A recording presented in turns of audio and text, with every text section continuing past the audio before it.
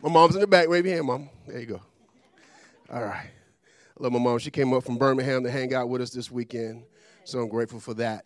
And all our other guests and visitor or our guests that are here this morning. I have co-workers here. Soraya, where you at? I don't want to call you out. There she go. Got co-worker presence, so good to see family in the house. Amen. It feels weird this morning. It's almost like we've done this, like today's the first time we're doing this. Doesn't it feel that way, y'all? But, I guess because we're in this new space, but I'm excited. I'm like, man, we've been doing this for like over a year. But it feels like putting on a new pair of pants or something. And so I'm excited. So we're in Advent this morning. I ain't going to even say I won't be long, but I have...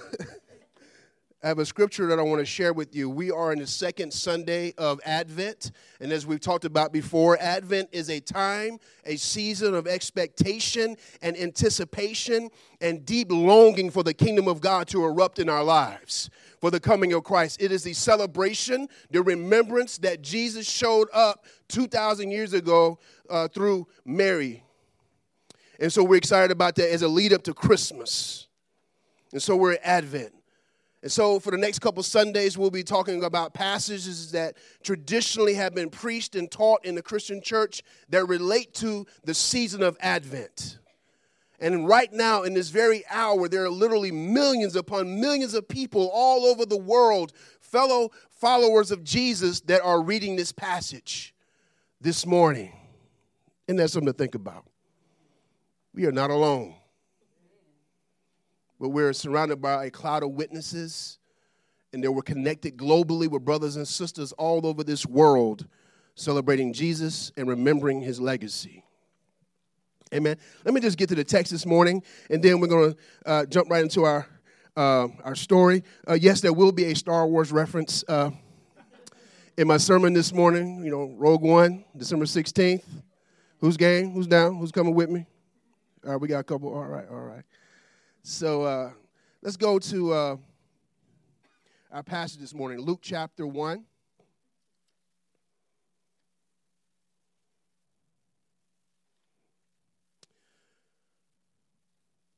And I'll be reading verses 26 through, am I in the way? 38. And there's a point in the passage that I want you to read with me, okay? So kind of keep up with me if you can. In the 6th month of Elizabeth's pregnancy, God sent the angel Gabriel to Nazareth, a town in Galilee, to a virgin pledged to be married to a man named Joseph, a descendant of David. The virgin's name was Mary. The angel went to her and said, "Greetings, you who are highly favored. The Lord is with you." But Mary was greatly troubled at his words and wondered what kind of greeting this might be. But the angel said to her, "Do not be afraid." Read verse 30 with me. But the angel said to her, "Do not be afraid, Mary. You have found favor with God. You will conceive and give birth to the son who you are to call him Jesus. He will be great and will be called the Son of the Most High. The Lord God will give him the throne of his father David, and he will reign over Jacob's descendants forever. His kingdom will never end." And read with me right here again.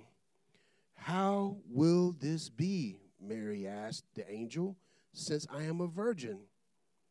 The angel answered, "The Holy Spirit will come on you, and the spirit power of the Most High will overshadow you.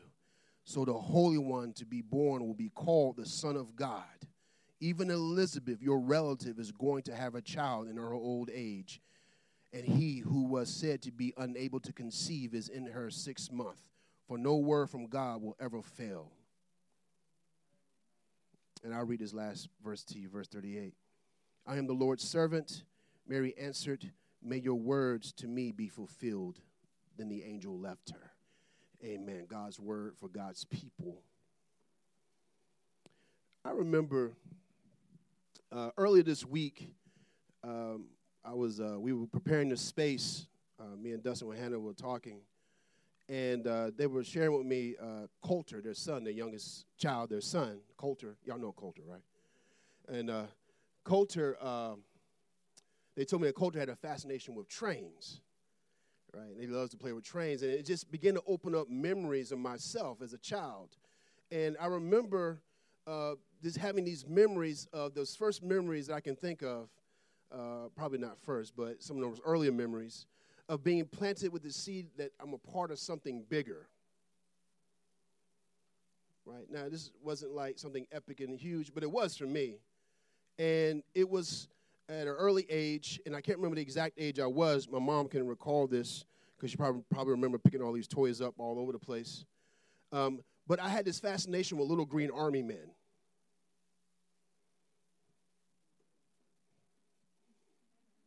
Right? Y'all remember these? Right? And you step all over them, right? And, I remember just playing with these in my room one day, and I kind of remember this day. I remember playing in my room, my little green army man. And if those brothers and sisters who ever had little green army men, one of the difficulties was to distinguish between the good guys and the bad guys, right? Because they were like all green. So I would do what the little boy in the Toy Story did, right? I get my little magnifying glass and, I burn the heads of a couple of them to mark the bad guys and the good guys. But I remember, though, one day sitting in my bedroom, and I remember playing with my little army guys. I had the good guys on this side of my room and the bad guys on this side of my room. And then I remember, and I thought to myself, wow, okay, suppose I had the bad guys in another room. So I took them into another room, and then I was like, man, we can have a battle in my mom and dad's room. Then I was like, wow, I can expand the battle. So I took them downstairs in the den. So in the house I spent most of my childhood, it was a 2-story house. And so I remember like, wow, so my universe is expanded from my room to my mom and daddy room to the living room downstairs to the den. And I remember like having like all these multiple theaters of war. And I found myself like, man, I'm in this epic battle against the forces of darkness. And I got my military guys, my team, my army. We're fighting against the bad guys. And we're just in part of this epic battle against darkness. And so I remember thinking to myself, wow. And then there's outside. I can go outside too. Take my little green army men outside. And so I remember going out into the woods, way off into the neighborhood, and have my little green army men all over the place, in the front yard, the backyard, in the den, in the living room, all over the place. And I just remember that memory, thinking to myself, that may be one of the few instances of the idea or the thought of being a part of something greater as a child. And then there was that fateful day that my mom took me to, I think maybe it had been my first movie, to see Star Wars. Right? It's my mom's fault. And I remember just as a child, just being enthralled, just being captured by this powerful story created out of the mind of George Lucas. And just being captivated by R2-D2 and C-3PO and Chewbacca and Han Solo and Princess Leia and Luke Skywalker and Darth Vader and Yoda and all this. And I just remember being caught up like, wow, this is so big. This is so huge. And then just looking back in retrospect, I remember thinking to myself like, man, this is one of those moments when seeds were planted that you can be a part of something greater. It just opened up my imagination to receive that idea. Although, sometimes I wished, even to this day, I wish I had the force. But I learned later that I would be called into a greater battle, a greater struggle, a greater epic journey and story that God had planted in my own heart through the gospel. Amen. And so I just remember that. Do you remember something like that? Do you remember having a memory where you felt like at some point you were introduced to something or you were invited to something or you realized that you were a part of something greater than yourself? It could have been that Little League football team. It could have been that dance troupe that you were a part of. It could have been an artist collective that you became a part of. It could have been a part of a nonprofit that you joined in with a mission to help your community or to advocate for your community. Something bigger than yourself was planted at some point. And so this morning, I want to show a clip. Don't play it yet. I want to show you a clip of a similar story. It reminds me of Mary a little bit.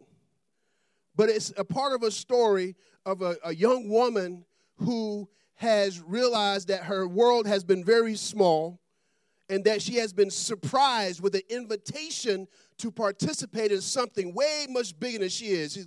And so there was a startling realization that my life is more than what I thought it was. Amen. You play that.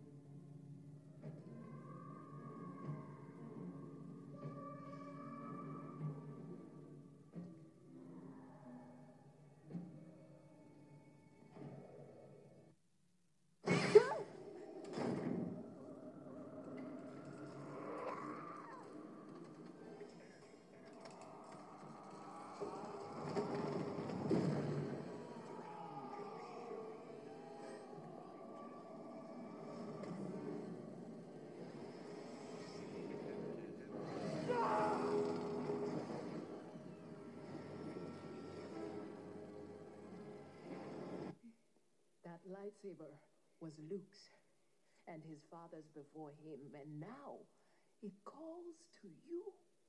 I have to get back to Jack. Han told me.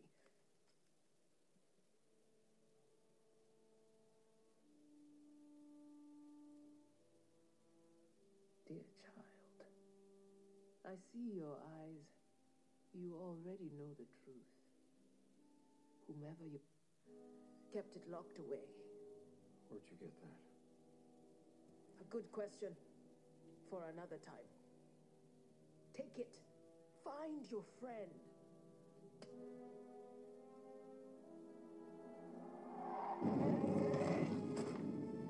Those beasts. Amen. You're like, what in the world was that? That was a scene in the most recent Star Wars movie, The Force Awakening. And the young lady that you saw, her character is Rey. And in that story, in this epic battle, this epic story of Star Wars, she comes from a small planet called Jakku. And she has come to the realization through this vision in the series that she is actually much connected to something much bigger and much greater than who she thought she was. She just wanted to get back to her small planet where she was from. But the Force is actually calling her to something much bigger and greater. So it is in our passage this morning with Mary, the mother of Jesus. If we can show some images here of Mary. A part of the story of Mary, and I love the story of Mary because in the Gospels, Mary becomes an example or a prototype of what it means to be faithful to God. And more importantly, what it means or what it looks like to be a faithful response to the call of God, the invitation of God to joining Jesus with the kingdom of God. So I found some images from all over the world that captures Mary. There's Hopi, a Native American image. There's Hopi Christians who caught a beautiful image of Mary. Right? There's images from Africa, from Asia, different parts of Asia, and right here is from the Middle East. And so there's images, there's during this time of Advent, during this Christmas season, people will lift up Mary as an example, as a faithful response to the Holy Spirit's invitation to follow Jesus into the kingdom. And there's another image, too, that's curious, very intriguing. Y'all about to learn a new word today. One of the things at Mission House for our guests, every once in a while, we'll learn a new word that's strange. And that word is Theotokos. Like, okay, what's that, Pastor? It's a Greek word. You can put the next slide up for that. Theotokos literally means the mother of God. One theologian, Callisto Ware, Eastern priest, Eastern Orthodox priest, said this as well. Theotokos means to what? To be a God bearer. And this is what Mary is. And so a part of the Christian tradition for centuries was this idea that that Mary was literally a bearer of God in her own being, in her own body. And we could go back to the text real quick. Let's just go through this real quick. And so we find ourselves from last week when Tony preached about Elizabeth's encounter, Zechariah's encounter with the angel Gabriel. In the passage here in verse 26, the story continues. In the 6th month, Elizabeth's pregnancy, God sent the angel Gabriel. And it's no coincidence, I believe, that the angel that God sends to give the message to Mary is actually Gabriel. And the thing about Gabriel in the Jewish tradition represents God's strength and power. So when God wants to send strength to Israel, when God wants to send somebody to take out the bad guys, to bring strength and power to a situation, he sends Gabriel. And he goes to Nazareth in the town of Galilee, where he meets Mary, to a virgin pledged to be married to a man named Joseph. Theotokos. Mary as the God-bearer.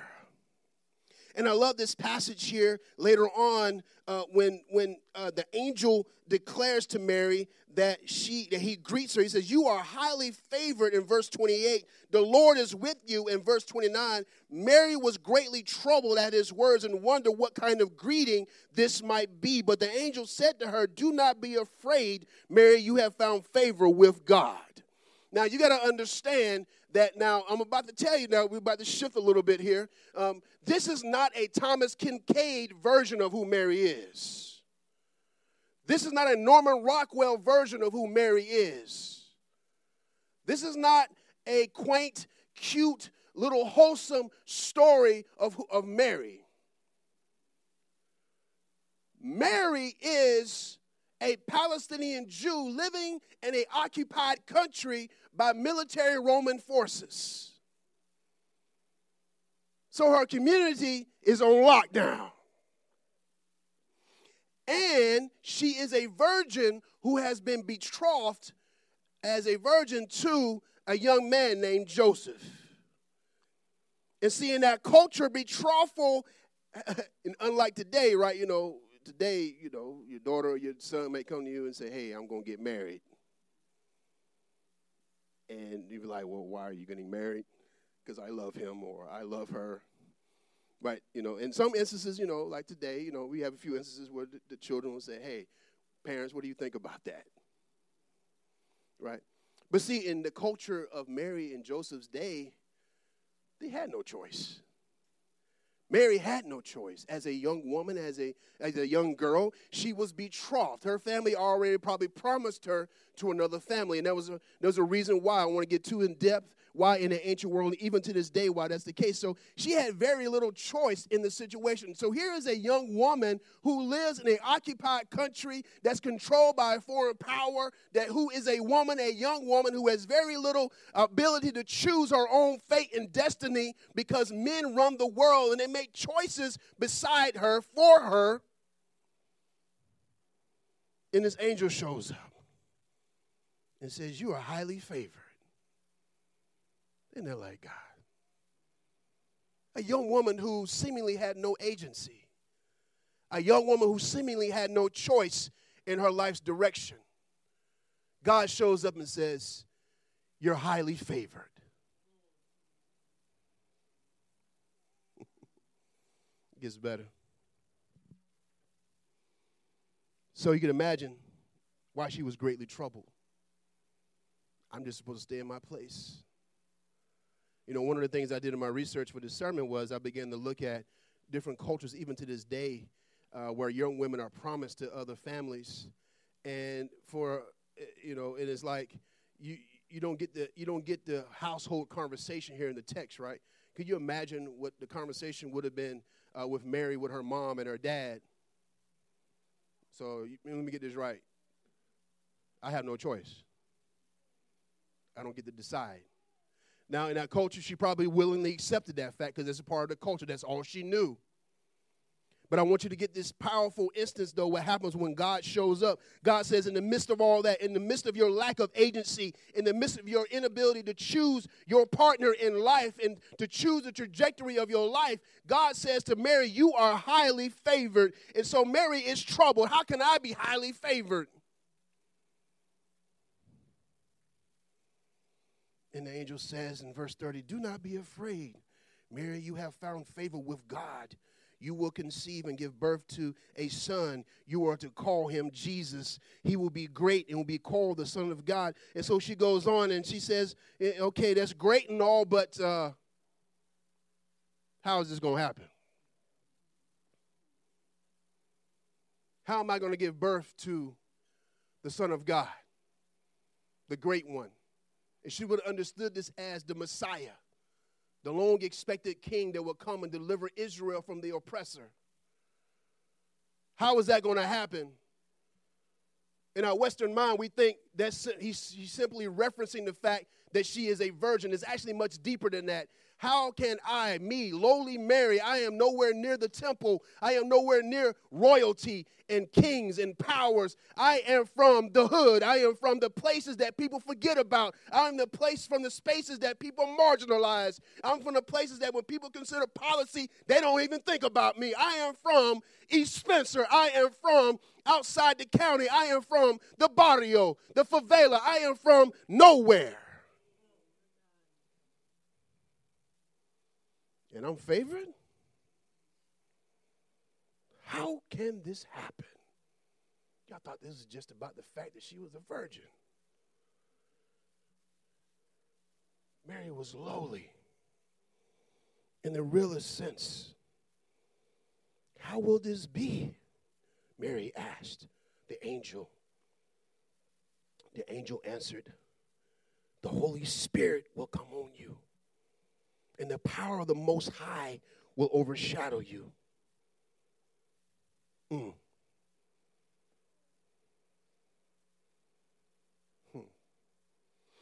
A young woman who has very little agency and choice in this divine moment, and I'm telling you this right now, this is a part of the story. I don't have 5 points to get your blessing today. I don't have 57 steps to become more faithful or some kind of strange doctrine to teach you today. But what I do, I want to bring you into the story, and I want you to realize that Mary's most freest choice, most freest moment is the opportunity to surrender to the will of God.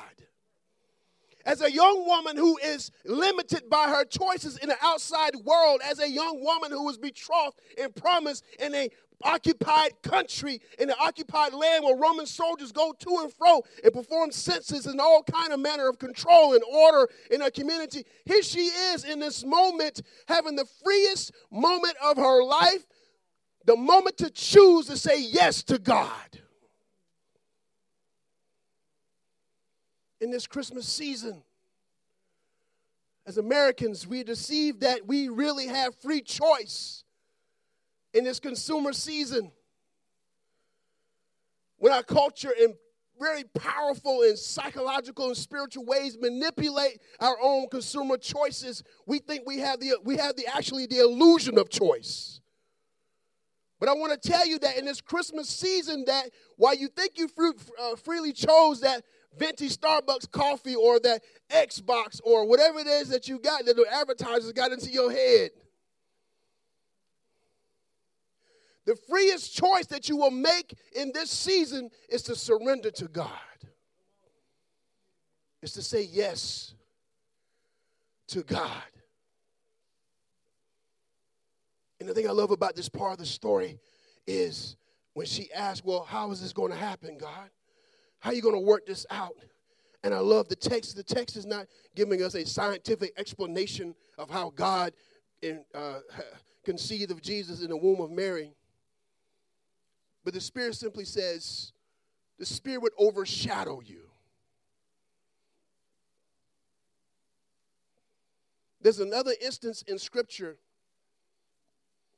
when it talks about the Holy Spirit overshadowing. In the book of Genesis, chapter 1. The Bible says, in the beginning, God created the heavens and the earth. The earth was formless and void, and the Spirit hovered over the deep. The other word there is overshadow.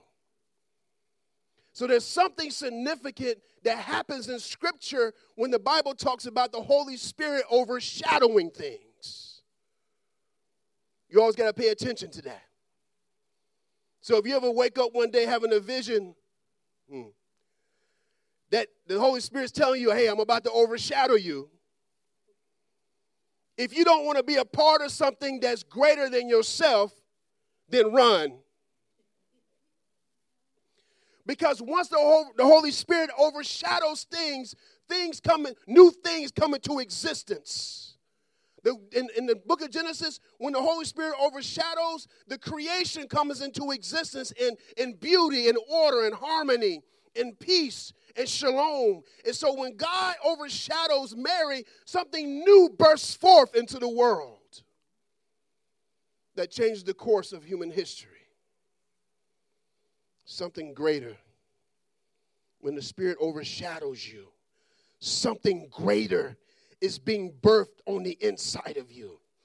When the Holy Spirit comes upon us, and Mary gives us as an example that what it means to be a human being when the Holy Spirit comes upon you or overshadows you. What happens is when the Holy Spirit overshadows you, something greater, something bigger than what you think you are. And one of the things I learned, there's a quote that I love, is from the former Archbishop of Canterbury. He says, I am more than I realize in the eyes of God. When the Holy Spirit overshadows you, understand that something is being conceived inside of you that's greater than you realize.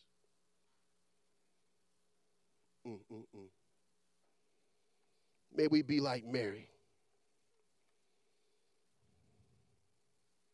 When God overshadows us, we begin to realize that what matters, what's important isn't the size of the obstacle, isn't the bigness of the circumstance. But what truly matters is that the Holy Spirit is overshadowing us. It is not the overshadowing of what is going on around us. It is really about what I'm carrying on the inside of me.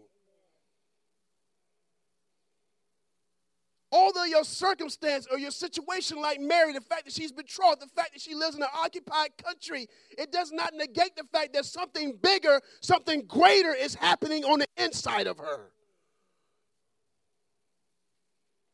Something bigger, something greater happens when the Spirit overshadows us.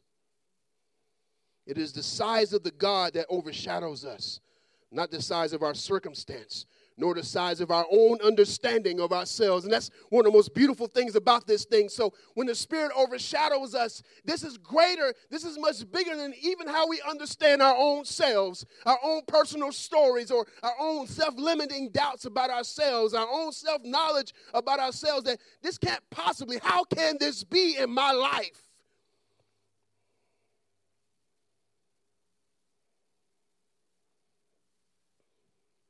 How can this be?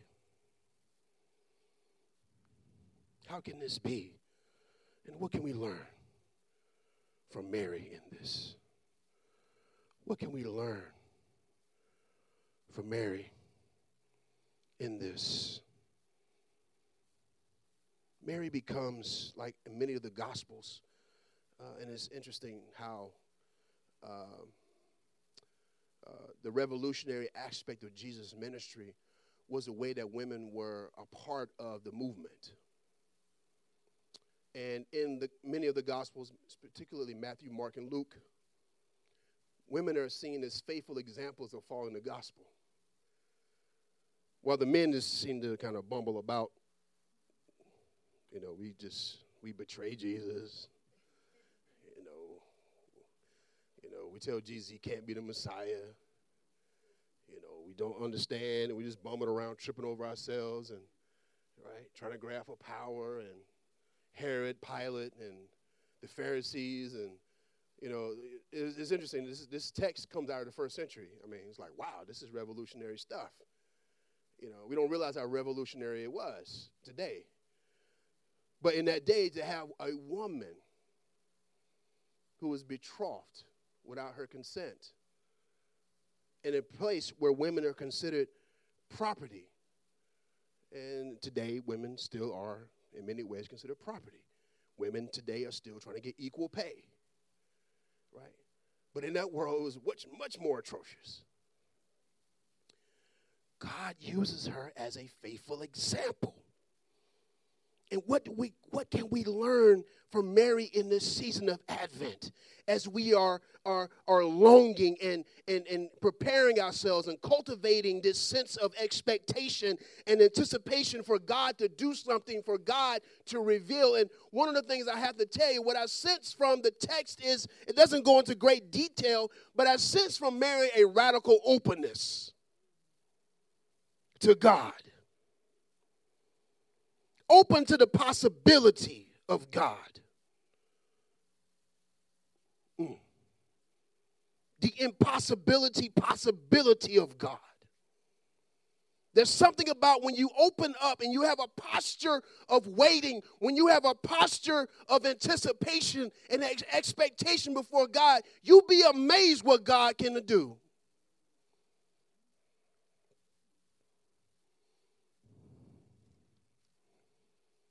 So Mary offers this, I believe, to us 2,000 years later to become this example of bearing God in our bodies, in our souls, in our minds, in our hearts.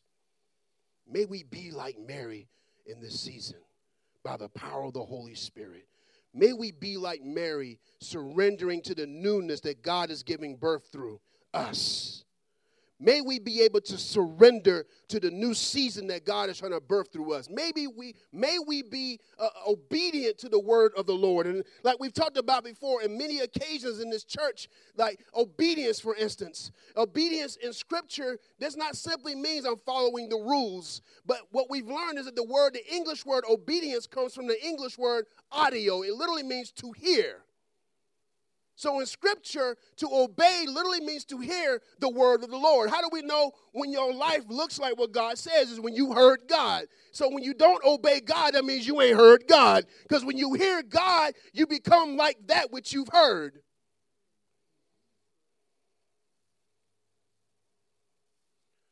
Your life becomes a reflection of what you heard from God. And Mary teaches us this. Mary's radically open. She hears from God.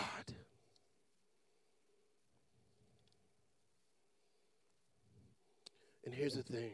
I'll leave you with this. I told you we weren't going to be long today. I'm excited for our next speaker next week. They get to get into Mary's song. I won't spoil it. But is it okay if I read the song? It's okay? All right, okay. The thing I love about the move of God is that when Mary hears the word of the Lord, and Mary's response is the appropriate response when an angel is standing before you in the name of the Lord. And she says, may your word to me be fulfilled. May it be so in my life. May my life reflect what you said. May there's something greater that you've given me, that you're giving me. In my small world in Nazareth, in Galilee, in my small world, let the word, this big word that you've given me, you've promised me great things, angel, Gabriel. You have told me that in my life that I will give birth to one of the greatest or the greatest leader that ever lived, the greatest king that ever lived, the hope of the world. You're telling me my little old betrothed self who lives in the hood that I have been promised to give birth and conceive of the greatest, the biggest thing that's ever happened. May it be so.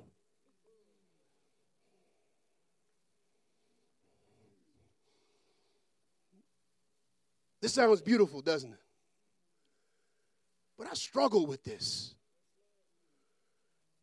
I struggle with this. Didn't God understand that he was putting this woman in danger?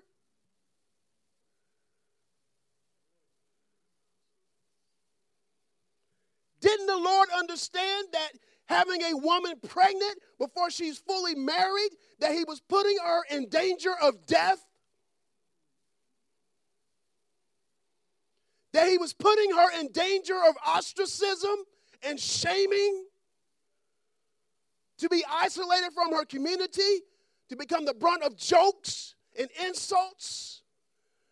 I was like, God, this ain't safe. And as a part of me was like, God, this ain't right. She already had no choice as it is. But you interrupt her life with something beautiful and is great, but simultaneously it is dangerous. This seems not to be fair.